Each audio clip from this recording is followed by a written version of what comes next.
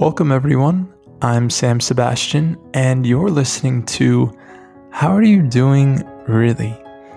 Today, I'm joined by my friend Ryan. Ryan and I met shortly after I moved to San Francisco, so a little over 13 years ago. He recently moved to Zurich, Switzerland, and I invited him on today just to see how he's been doing and really hear about his perspective and his experience around COVID and being in a different country, thousands and thousands of miles away from his family, his friends, his loved ones, and really just share about what that's been like. We also talk a bit about what's happened recently in Minneapolis with the murder of George Floyd and racism, and how we have been affected by it, how we have been a part of it, and also what we hope to see be the change so that this doesn't continue. I feel like these conversations oftentimes can be uncomfortable, can be challenging, and I just want to encourage others who are listening to have these conversations with themselves, with their friends, with their family, and with anybody else who is open to having this conversation, because I think it's part of what we need to do to see the change in the world that we're wanting. Welcome, everyone. I'm Sam Sebastian, and I'm here today with my friend Ryan. He is a friend from San Francisco, but currently lives in Zurich, Switzerland. Correct me if I'm wrong. That's right. Yeah. You've been out there since, the fall of 2019? Yeah. It's been 7 months. Yeah, 7 months now. Wow. Okay, so more like winter, yeah. Yes, I arrived right when all the leaves fell. Which I imagine was pretty beautiful. Coming from a town that doesn't really experience fall, yeah, it was magical. It was definitely magical. That's cool. Yeah. I don't know much about Zurich, but I'm curious. You're surrounded by some water, right, where you're at? Yeah. Is it an ocean, a lake, canals? Yeah, the city of Zurich is on Lake Zurich, and there is a river that it's fed by the Alps, and it flows out of Lake Zurich on the Lammet, if I'm saying that right. And eventually it makes its way to the Rhine, and then out through it. The Rhine exits through Rotterdam. So, and then there's the River Ziel. That's just like a couple of buildings away. It's coming straight in from the mountains. There's a lot of water. It's very, very idyllic. But in the river you can see straight to the bottom. It's so clear. Wow. Yeah. And do you go out on to the water? Do you get in, go swimming, go boating, anything like that? Yeah, I haven't gone boating. There you can definitely boat on the lake, but there's definitely lake culture is its own thing. In the fall and winter, the city actually has a sauna on the lake, like dry heat saunas, and they're like built over the lake. And when you get out of the sauna, you just run into the lake. And then there's like the whole lake is a swimming hole.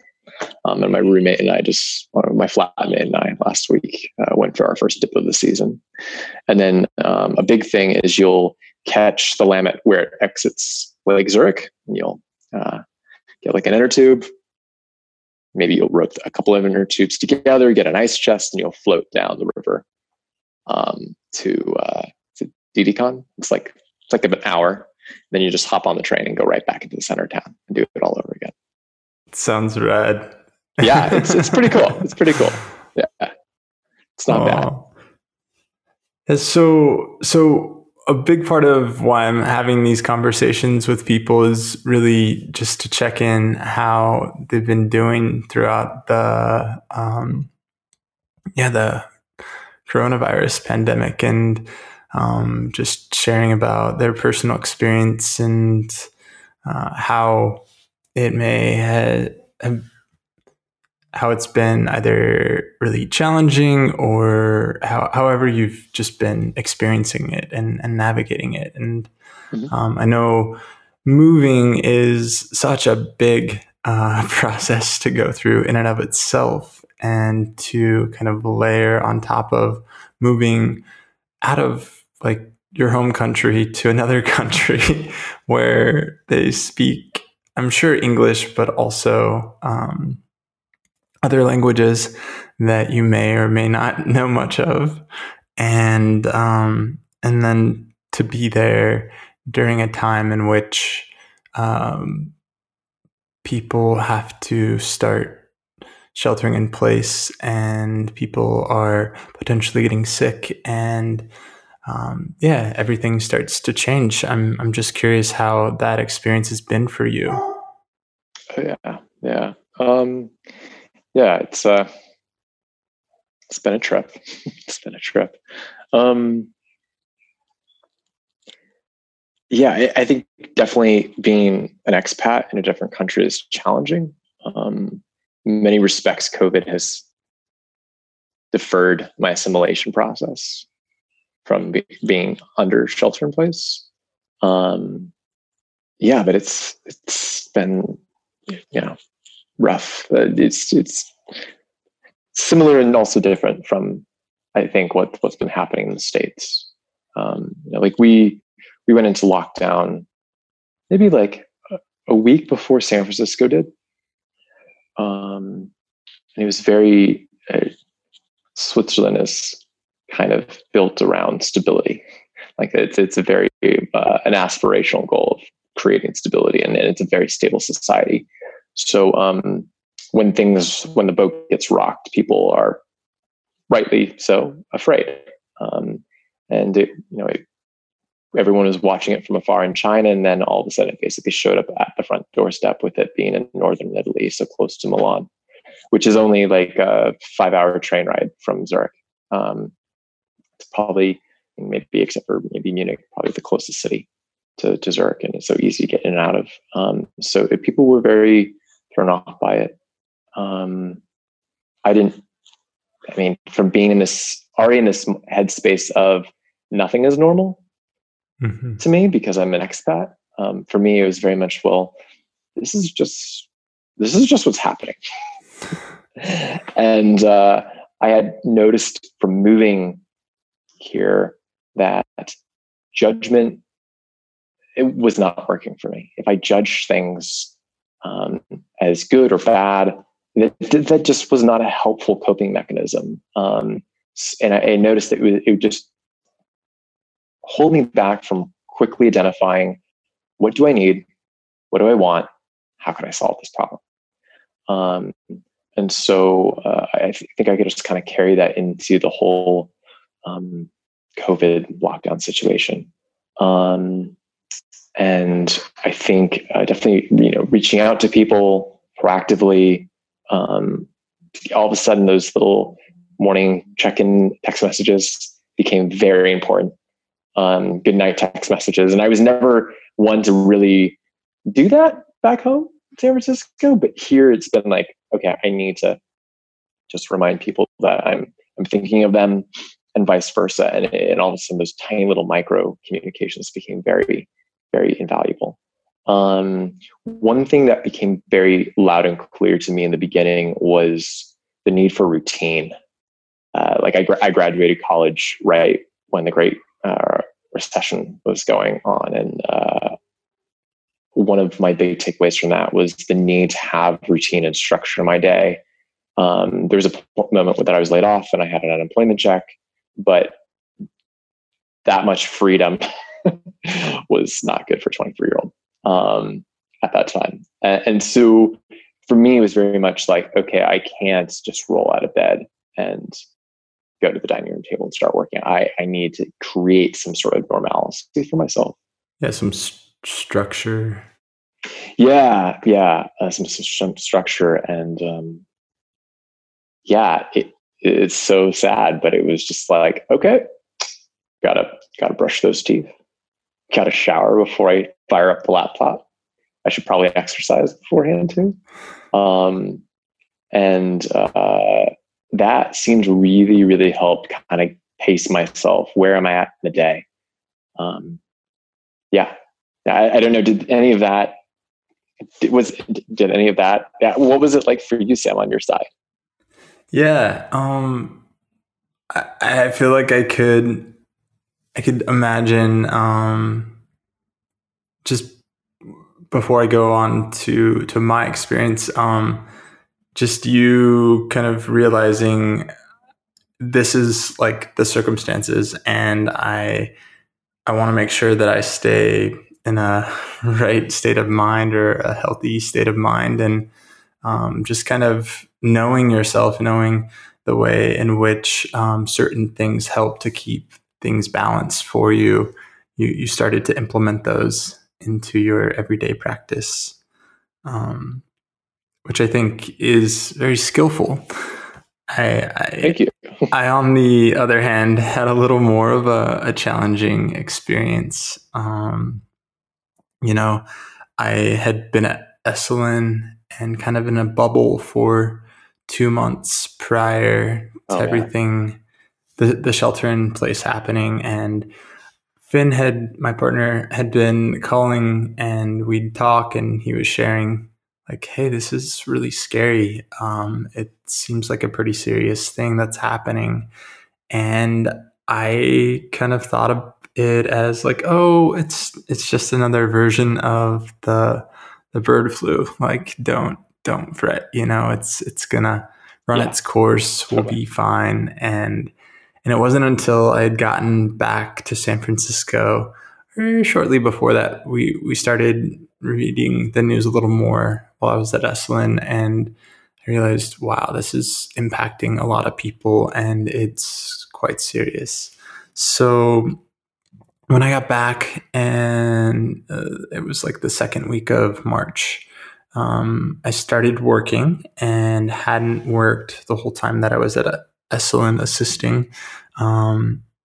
So after less than a week, I had to shut my doors of my business, and that was just scary, because I hadn't been working 2 months prior, and I had anticipated on coming back and being able to work. I had enough to get me by for a little bit, but I definitely was struggling. And so after losing that and having to try and figure out, well, what am I going to do in the meantime? How am I going to survive? I really went into survival mode, and it was hard to think really clearly. It took me about a week or two to kind of adjust to the new normal and kind of get things in line. I did reach out for support, and fortunately got a lot of support from family and friends, and that helped. I slowly found myself finding a routine that really worked well for me, whether it was waking up and reading before looking at my phone or looking at the news. Just taking a little more time for myself before I kind of dove into the day. And then I had to kind of figure out, well, how can I work, or do I work in this moment? So much of my work has been working with people in person, doing body work, and it's just it kind of put me in this space of, well, I kind of feel like things are just calling for me to just slow down. And I took that and I really allowed myself to slow down and just be with all of the feelings. And in addition to that happening, at the beginning of January, my brother had passed away. And so I felt like I was grieving not only the loss of my brother, but the loss of my job at the same time. And there were days that were extremely emotionally taxing and challenging. So having a support network, whether it was friends, my therapist, Finn, family to talk to about these things. It's been an interesting process, and I really appreciate you asking. And I'm curious, how has it been for you being away from your family? Living across the world and not being in a distance in which you could just come and be with them at any point if you needed to be. How is that for you? Yeah. Oh man, just you sharing that just brought like so much back to like what we've been going through. It's been gosh, probably just hard. Experiencing COVID in Europe has been primarily a humanitarian crisis. It's an economic crisis, but it's primarily a humanitarian crisis. But to COVID started for me really not as a humanitarian crisis, but as an economic crisis. In that my surrogate gay dad was here visiting me right when the lockdown started, and he left like just a handful of days before the travel ban went into effect. And when he was here, as he was watching the headlines, he's on vacation. He's just like, I'm totally going to lose my job. And he flew out on Friday, and on Monday he lost his job. And a week later, my sister lost her job. And like another week later, another sibling lost their job. And even though I'm not like, my siblings are predominantly in California, West Coast, and I have one in New York City. Like they're not in a position to get exposed to the virus, but immediately like losing their jobs, like the huge degree of uncertainty that brings, especially coming from a country that has a social safety net, air quotes, is really terrifying. And especially having gone through the great financial crisis, here again, we're at this other black swan moment where no one could have seen it happening, and that strikes, and the degree of sadness and of concern is just like, it's been overwhelming at times. There's been moments where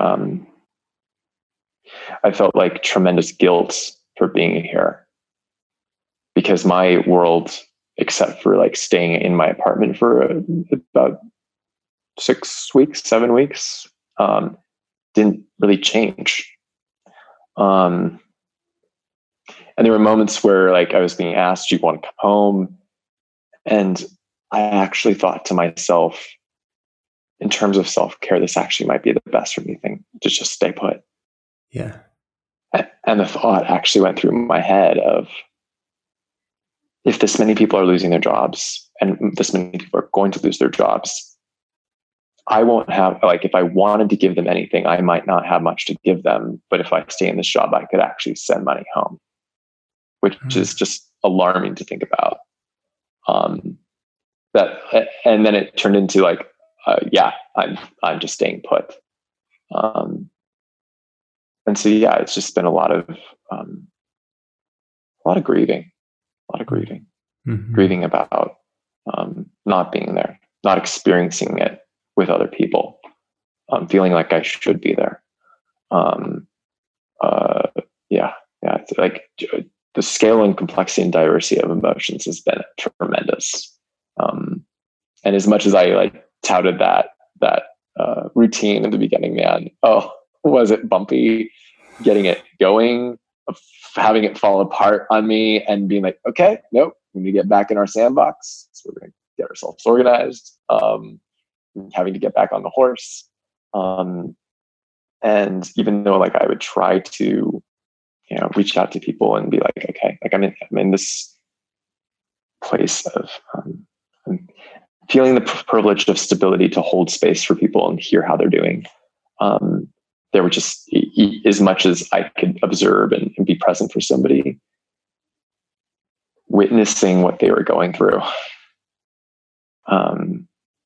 There'd be moments where I'd be like, I may be 6,000 miles away, but I can see your face and I can hear your voice and I can just feel the emotional garbage that you're going through. And it's just so much. There aren't words for what's been going on. Mm-hmm. And it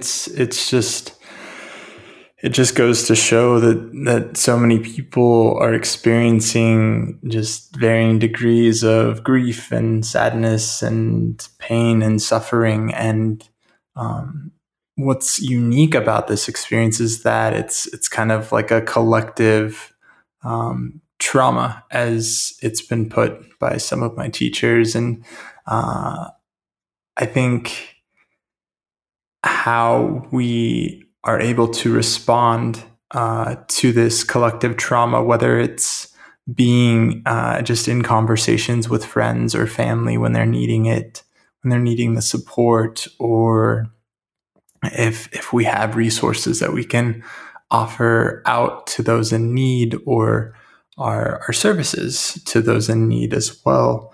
And I know the other thing that you do is you sit in circles, whether it's men's groups. If you don't mind me sharing, Go for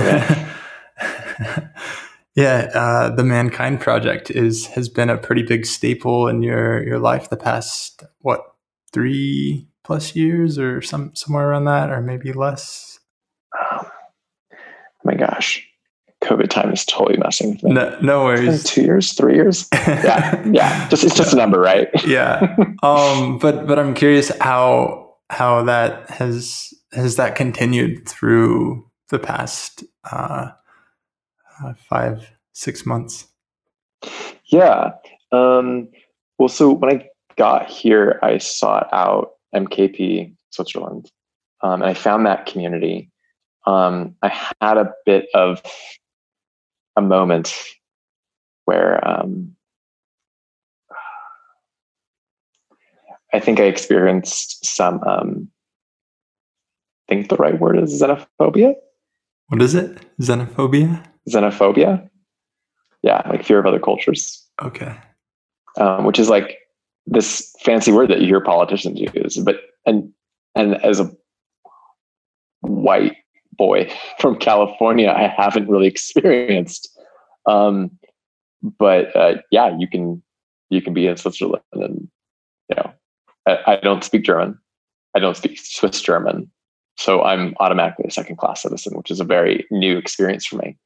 And unfortunately, I attended a meeting, and there was this very brief discussion about language, and all of a sudden it switched to German, and it didn't really come back.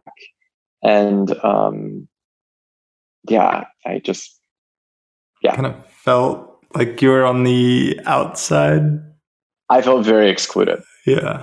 And very, very excluded. And there were invitations in that circle to re-engage. And the discussion was so fragmented and happened so quickly in the switch to German. There wasn't like a group consensus. It was kind of consensus through silence that, I kind of walked away from it locally, but it's still definitely happening. I have attended some calls to the West Coast. I mean, it was really beautiful as the lockdown happened to watch. I'm also a 12-stepper. Watch the 12-step community and the MKP community get like right into gear immediately and see the emails flying out about meetings and people getting organized and community assembling and leveraging like the social media tools that we built so quickly. And I have attended a couple of circles through MKP that are hosted through the West Coast. It's a little different with time change, or a little challenging with the time change. But yeah, it's amazing what you can still do with just Zoom, and the connection you can feel to other people by just talking about your feelings and what's going on for you. Like even though you're not present, it's still totally possible. And I've had some really great insight from those experiences. I remember the first 12-step meeting. It was what was a home meeting for me at one point. The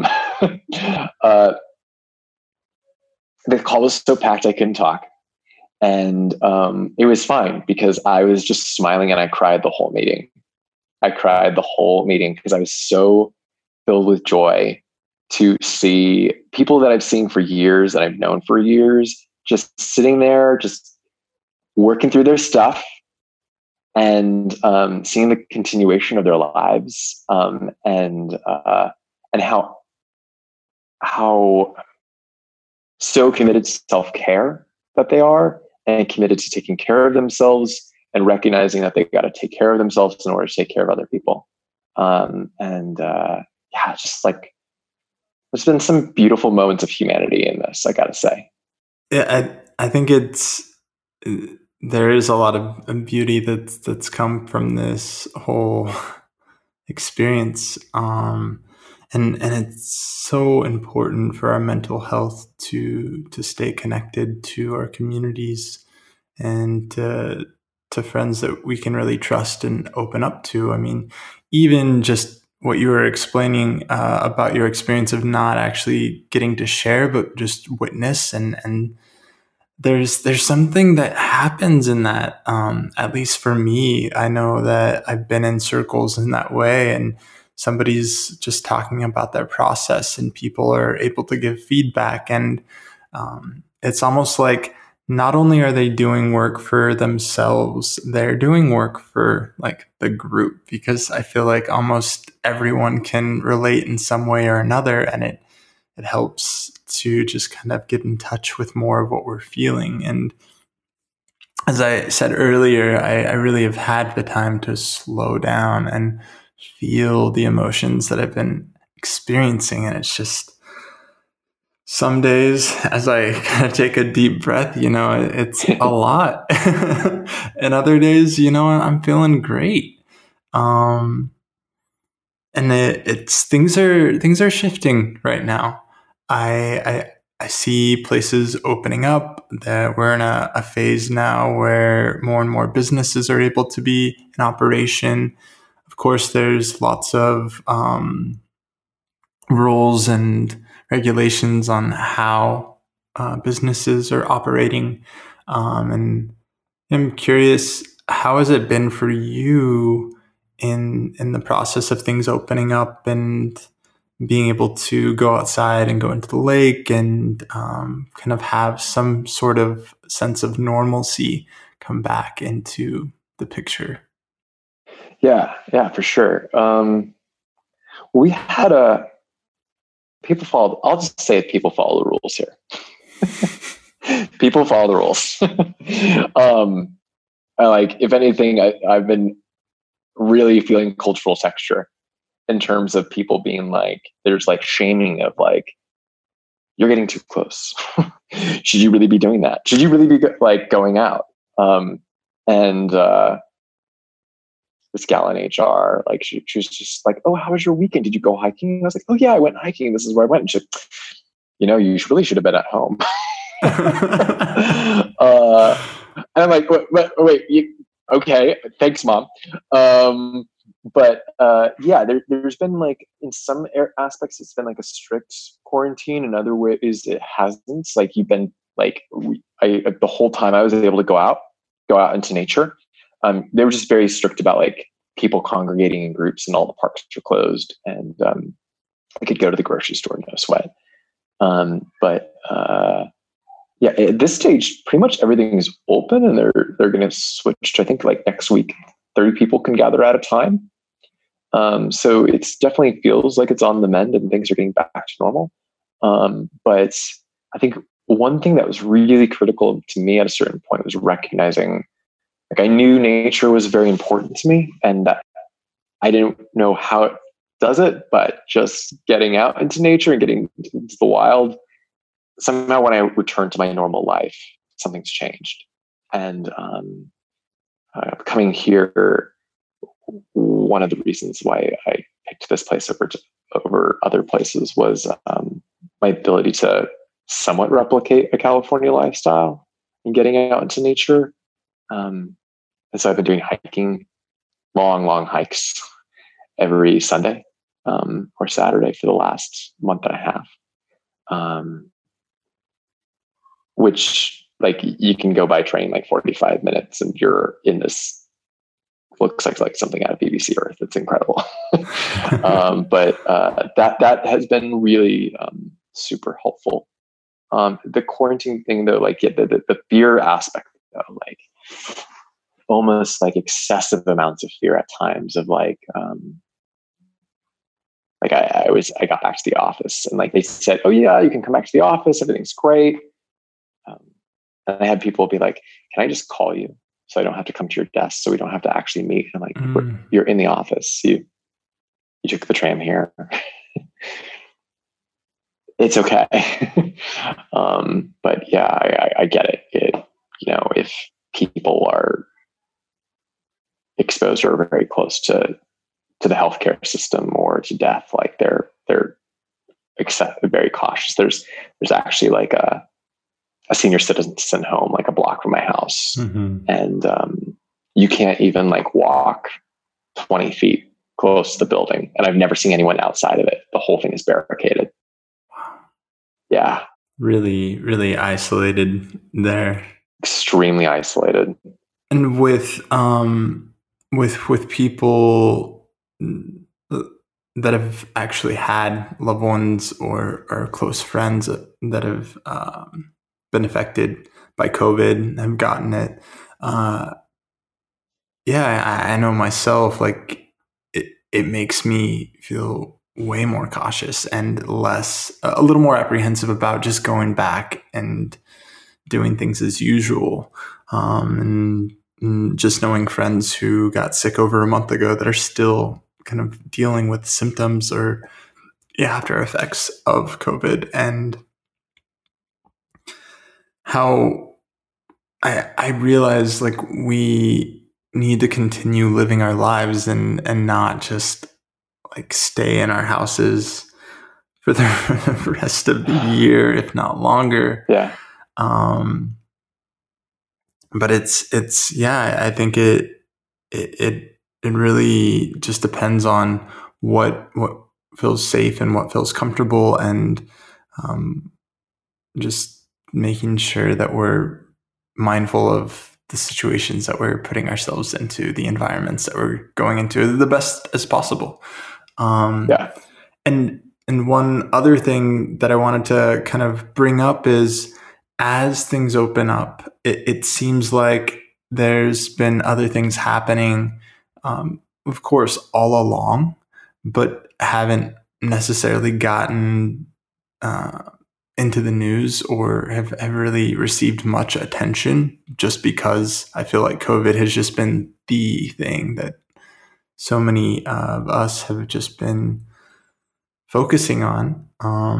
And one of the more recent events that happened in Minneapolis with George Floyd, the African-American man who was murdered by the police officer, and how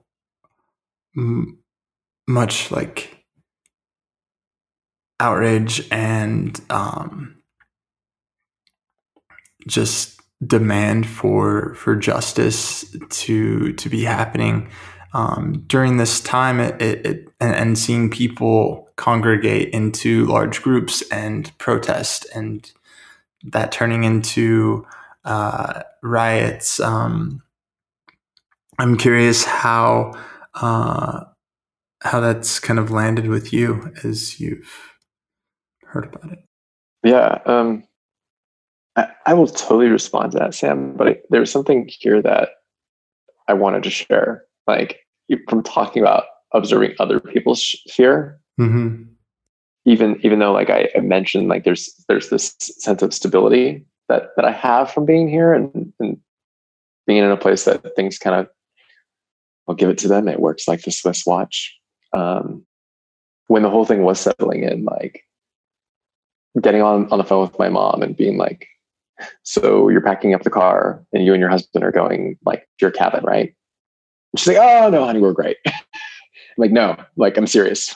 Please go do that. She's like, everything's normal here. Like, no, like you're in your 60s, Bob. I'm not ready to lose you. You need to go. and even like my surrogate gay dad that I was mentioning earlier. I have some friends who got COVID, and they got over it and they were fine. And but there was a stage where I was hearing about the friends who were dying, who were at a party like 2 weeks ago, and now they're gone. And the processing of that degree of, like, I practice Buddhism and I believe in impermanence and I recognize that's a thing, but death is permanent. It's like one of those things that actually is permanent. They're gone. And just the tremendous amount of like potential loss that happened,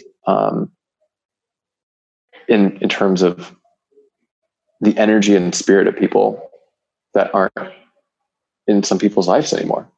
And all at once. It's just a lot to swallow. You wanted to comment, like you were curious about the Minneapolis situation. I am, and I do really appreciate you just sharing what you shared. We never fully know like what other people are going through, and until we have conversations like these where people are able to just share openly about what their experiences, we're not able to fully see what's happening in their world. So I appreciate you sharing that. And I haven't lost anybody from COVID in my life. And yeah, my heart goes out to the people that have, and the friends that you've lost. Yeah, it's really bizarre. It's really bizarre. It's so weird. Mm-hmm. But yeah, the Minneapolis situation is very interesting. It's like a crime of passion, or like to somebody to like just maliciously do what happened is, again, like a whole other thing where it's like, that was it. Like when the whole COVID situation started, I found myself thinking like, gosh, I really like to go to the movies. I'm not interested in living in the movies. That degree of intensity is too much. And to go from COVID to stock market free fall to people losing jobs to this situation in Minneapolis to the president of my country saying when the looting start whatever his thing on Twitter was about, when the looting starts, the shooting starts. Like, this is unacceptable. Like, we are so much better than this. So much better than this. And we have so much more potential. But there's something inherently wrong in our society right now that a police officer would do that. Where are the morals? Where are the ethics? Where's the mental health? I mean, Where's the humanity? Yeah, where's the humanity? It's like something that was very strange for me moving here, Sam, was um, Brene Brown, not to name drop, but good old Brene. Her, like I've had these moments where like she pops up on my shoulder and she's like, well, of course we have these problems. We're living in the most indebted society, the most drug society, the most stressed society, like all her extremes. And it, like, stepping outside of the bubble and looking at the bubble and what's happening inside the bubble from the vantage point of living in a different country, it's like holy smokes, yeah. And we're doing it to ourselves. We're doing it to ourselves. It doesn't have to be this way. I think, like, I am a Democrat, but with that said, I still believe in moderation. I still believe in like the core values that I think Republicans would agree to as well, of freedom and whatnot. Mm-hmm. And I firmly believe that there are so many forces in our country that are actively working to divide us because they know if we are divided, that we're not, this is what's going to happen. Mm-hmm. This is exactly what's going to happen. What I think about like prisons and jails, and I think they set them up in a way where people are divided in them, whether it's their race or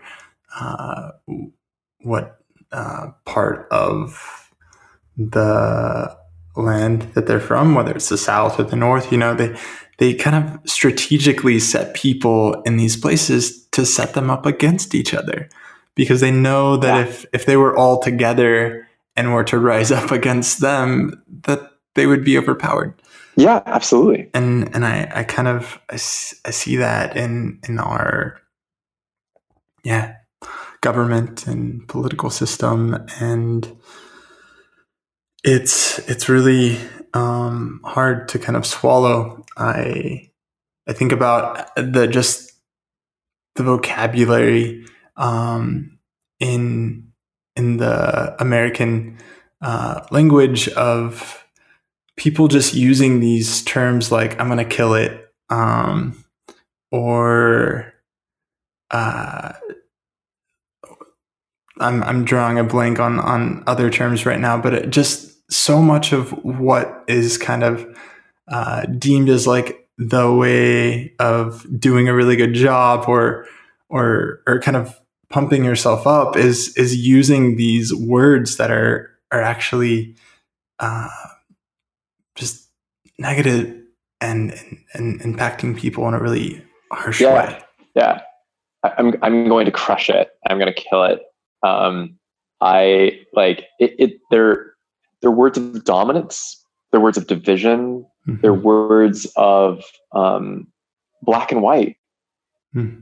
This is the language of an exclusive, divisive, undemocratic society. Like, these are the words coming out of our mouths. So what's happening in our heads and in our hearts, like, but it doesn't have to be this way. Like, mm-hmm. we can look in a different direction. We can look at it as an opportunity. As much suffering as there's happening right now, I am hopeful that people will come together over this.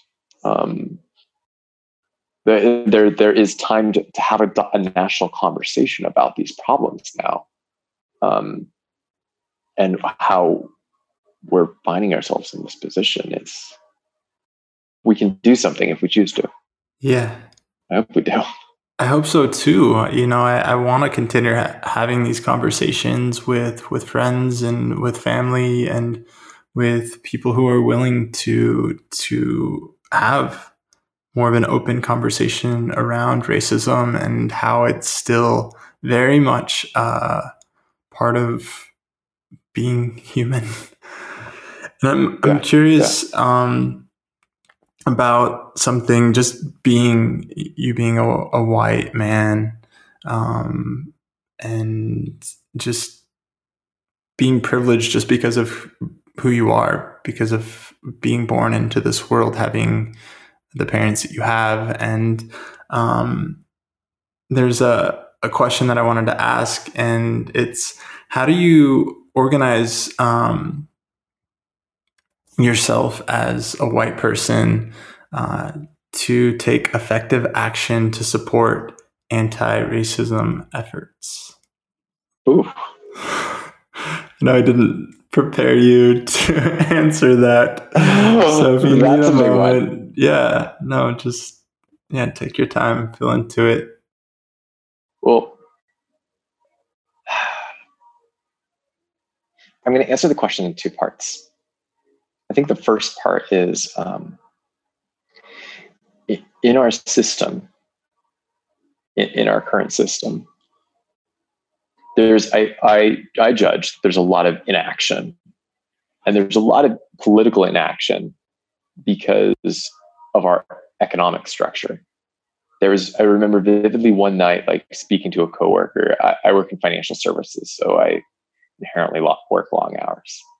And there was a moment where a colleague and I were talking about how different would our society be if there really was an 8-hour workday, and there was the freedom to go be politically active, to go volunteer.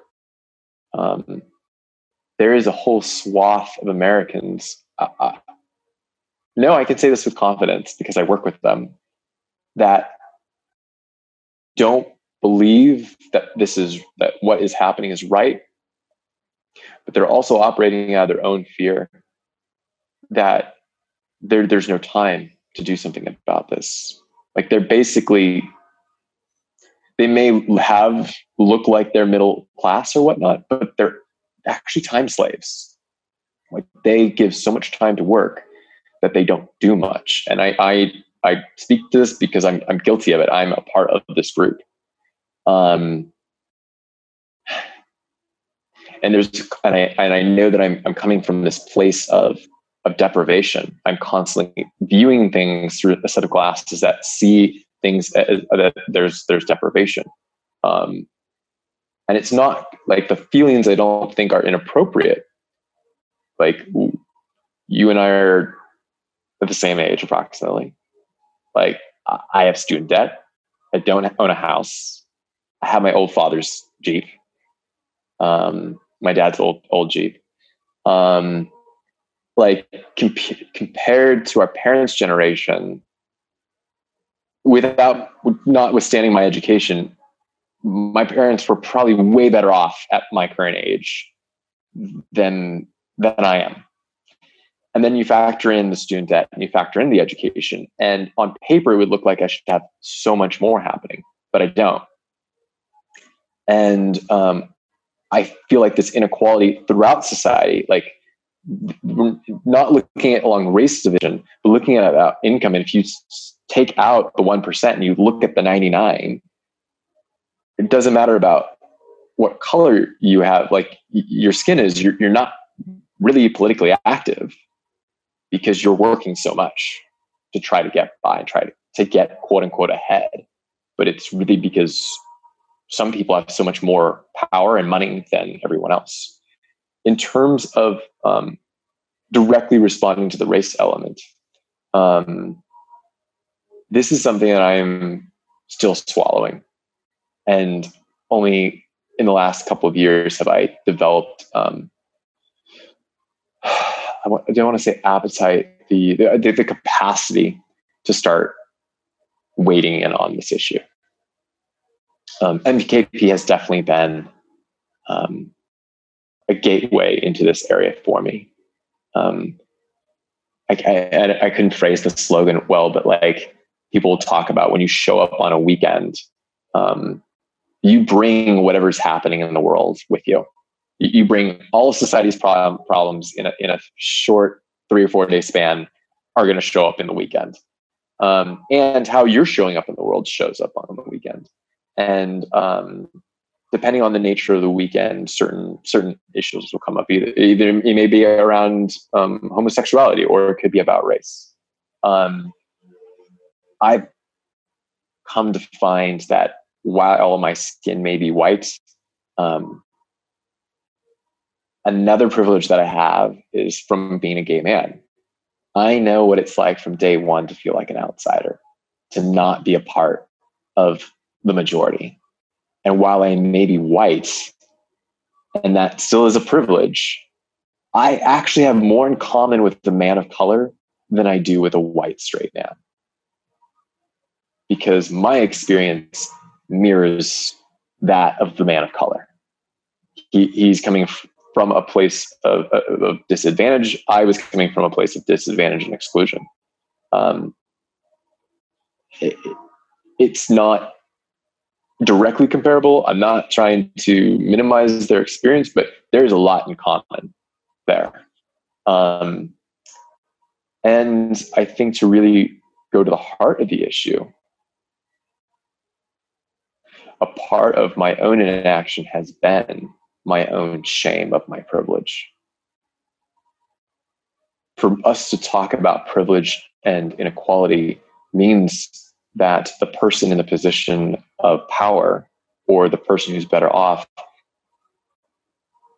has to acknowledge that they didn't actually get to where they got to with their own two hands. They had a leg up. And inherently, it just feels awful to feel that way. I feel ashamed of functioning in the system and somewhat supporting it, because it put me at a better advantage than somebody else who maybe deserved something that I got. I feel like I'm doing a little verbal diarrhea just because the degree of emotions around this issue. I really just appreciate your vulnerability and sharing just the whole spectrum from you talking about work and working directly with people who are kind of enslaved to their work, and in a way kind of experiencing a form of how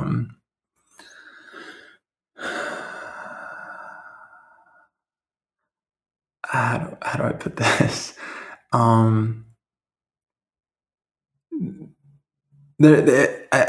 think you have a choice, and we choose these things because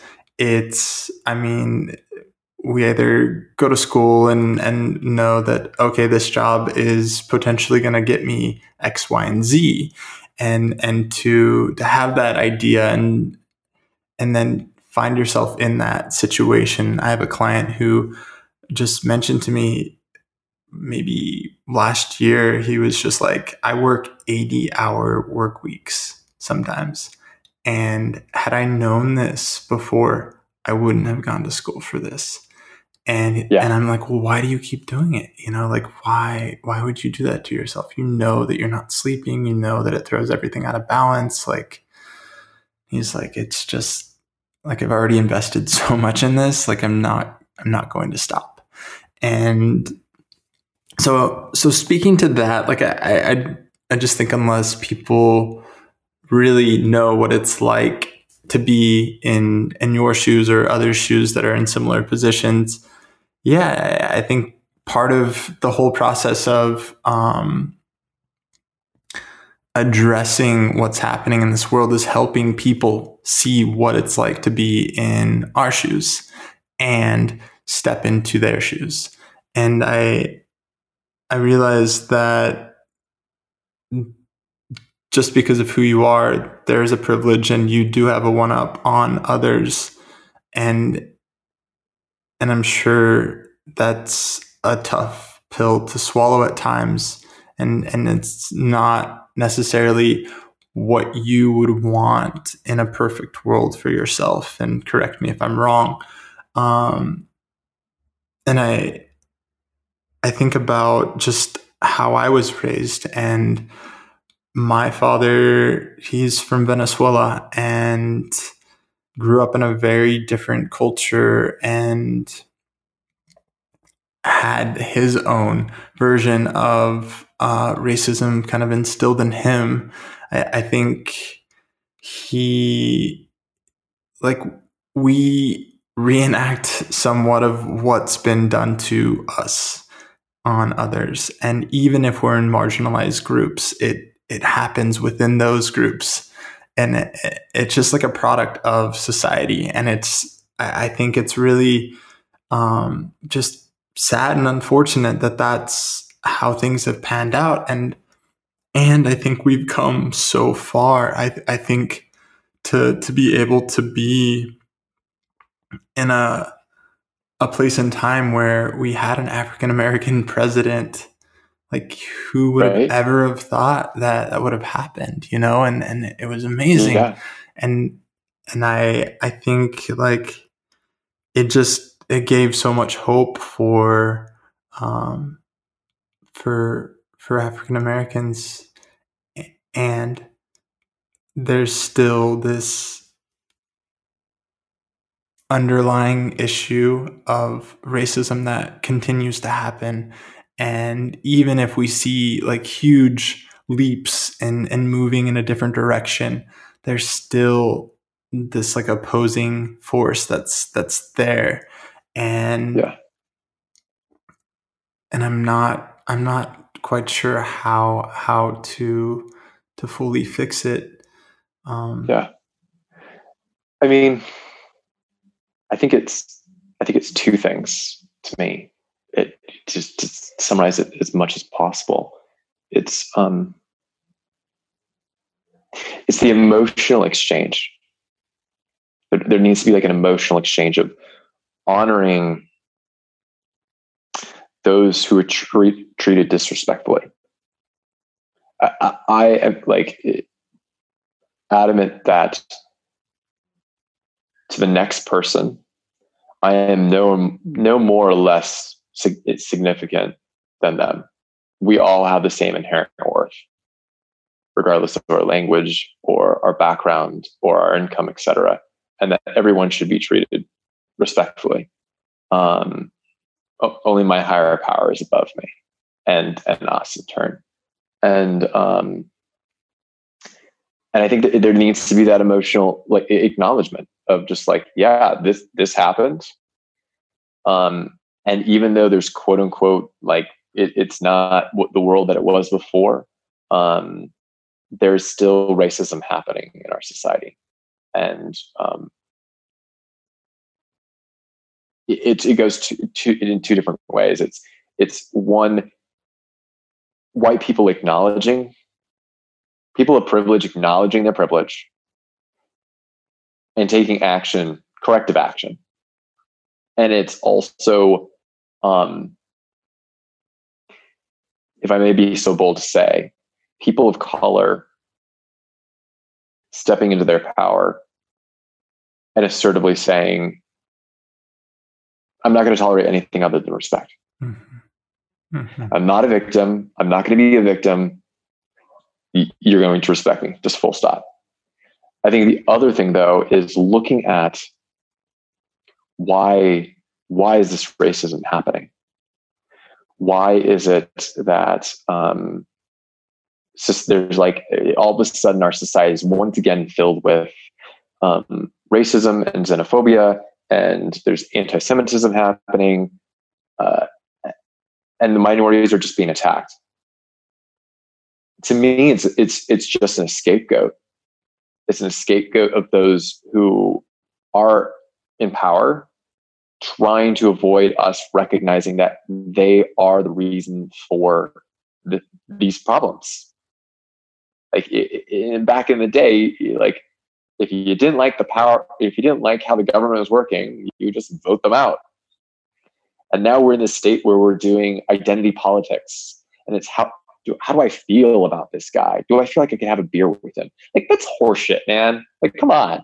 It's about the policies. If you don't like the policies, vote them out of office. It's really simple. Vote them out of office. And this whole idea of like this winner take all, or like I can't let the other party win anything. Like that is so like a non-starter, non-negotiable like argument of like Like, we're all Americans. Like, when people are suffering in different part of the country, I need to help them out, because when I'm going to be suffering and there's going to be an earthquake in my state, I'm going to want them to help me out. Like, we're all better together. And to me, from where I'm sitting and what I'm seeing, this racism that's happening is intolerable and it has to be stopped. But a part of stopping it is looking at those who are enabling it and looking at the core problems here. And our politicians are not serving the American people. I don't know who they're serving, but they're not serving the American people. I don't see some godlike leader coming out of the heavens, and even if there was one, I would call it bullshit. But we need to make sure that our government reflects us and our values, and this government does not. Yeah, it's like, how do you get one person to represent a extremely diverse group of people? Yeah, right. Right. Yeah. I mean, I think it begins with like a discussion, though. Like, I mean, this democracy happens when like there's group consensus. Like, one beautiful thing that like I've experienced through MKP and 12-step is watching the group come together. And like in 12-step, it's very much like you get into it, what you get out of it. And if you don't attend the business meeting, you don't attend the business meeting. And it's just like a rolling dialogue about group dynamics. And things happen, things don't happen. But there's like if there's an ongoing discussion of like, you and I, Sam, you and I, we have our friendship. And then if we step to the side and we said, okay, for a minute, let's not be in our friendship, but let's talk about how our friendship works. And what do we like and what do we not like? And stepping into like an observer's view of how do we feel about our society? Like that needs to happen, but there needs to be time for that to happen. And I think we just are working way too much. Like being in a society where like leisure happens in Europe, like on a scale, like I'll have moments from like, when do these people work? I don't get it. Yeah, I mean, I think if we want our society back, we need to demand our time back, and we need to actively say, no, this working arrangement is not an arrangement. It's just not working. Yeah. I think that's one of the main reasons why we chose to move to Nevada City, was because we wanted a different pace of life. We wanted a quality to it that really resonated with both of us, and being in nature, slowing down, like it's just changed things tremendously. And I know that I wanted to be in a big city from a very young age, because I wanted that experience of that energy, and not knowing what it all entailed. And some things I loved and some things I could have gone without. Right. But I did feel like I went through the past couple of years just kind of in this hamster wheel of just like doing and going, and just it didn't.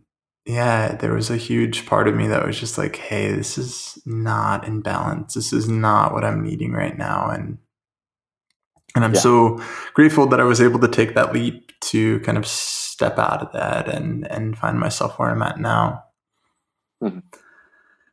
I just want to say thank you so much for just sharing your perspectives, about your experiences, and answering questions that you weren't necessarily prepared to answer. But I'm really glad we were able to talk about just that wide spectrum of events that has just been happening, especially the more recent ones. They've just been on my heart, and as I led a workshop yesterday, I found myself in my body kind of shaking with so much energy around what had happened. So I think it's really important right now for people to have practices where they're able to ground, and going out into nature's a huge way that I find that for myself, and also other embodiment practices, whether it's dancing, yoga, just breathing, laying on the ground, stretching. So passing that on to whoever could use something to try on. Mm. Yeah. Yeah. Well, thank you so much for having me on, and asking the hard questions. Yeah. Mm-hmm. Asking the hard question, asking the right questions, so critical, and asking at the right time. Yeah, I mean, these are the things that really matter. So, Mm-hmm. yeah, thank you, Sam. Yeah, thank you. Thank you all so much for listening today. If any of you'd like to find out more about the work that I do, you can go to samsebastian.com. That's SAMSEBASTIAN.com. And if you're interested in being a guest on the show, please reach out to me via email. That's sam@samsebastian.com. Much love.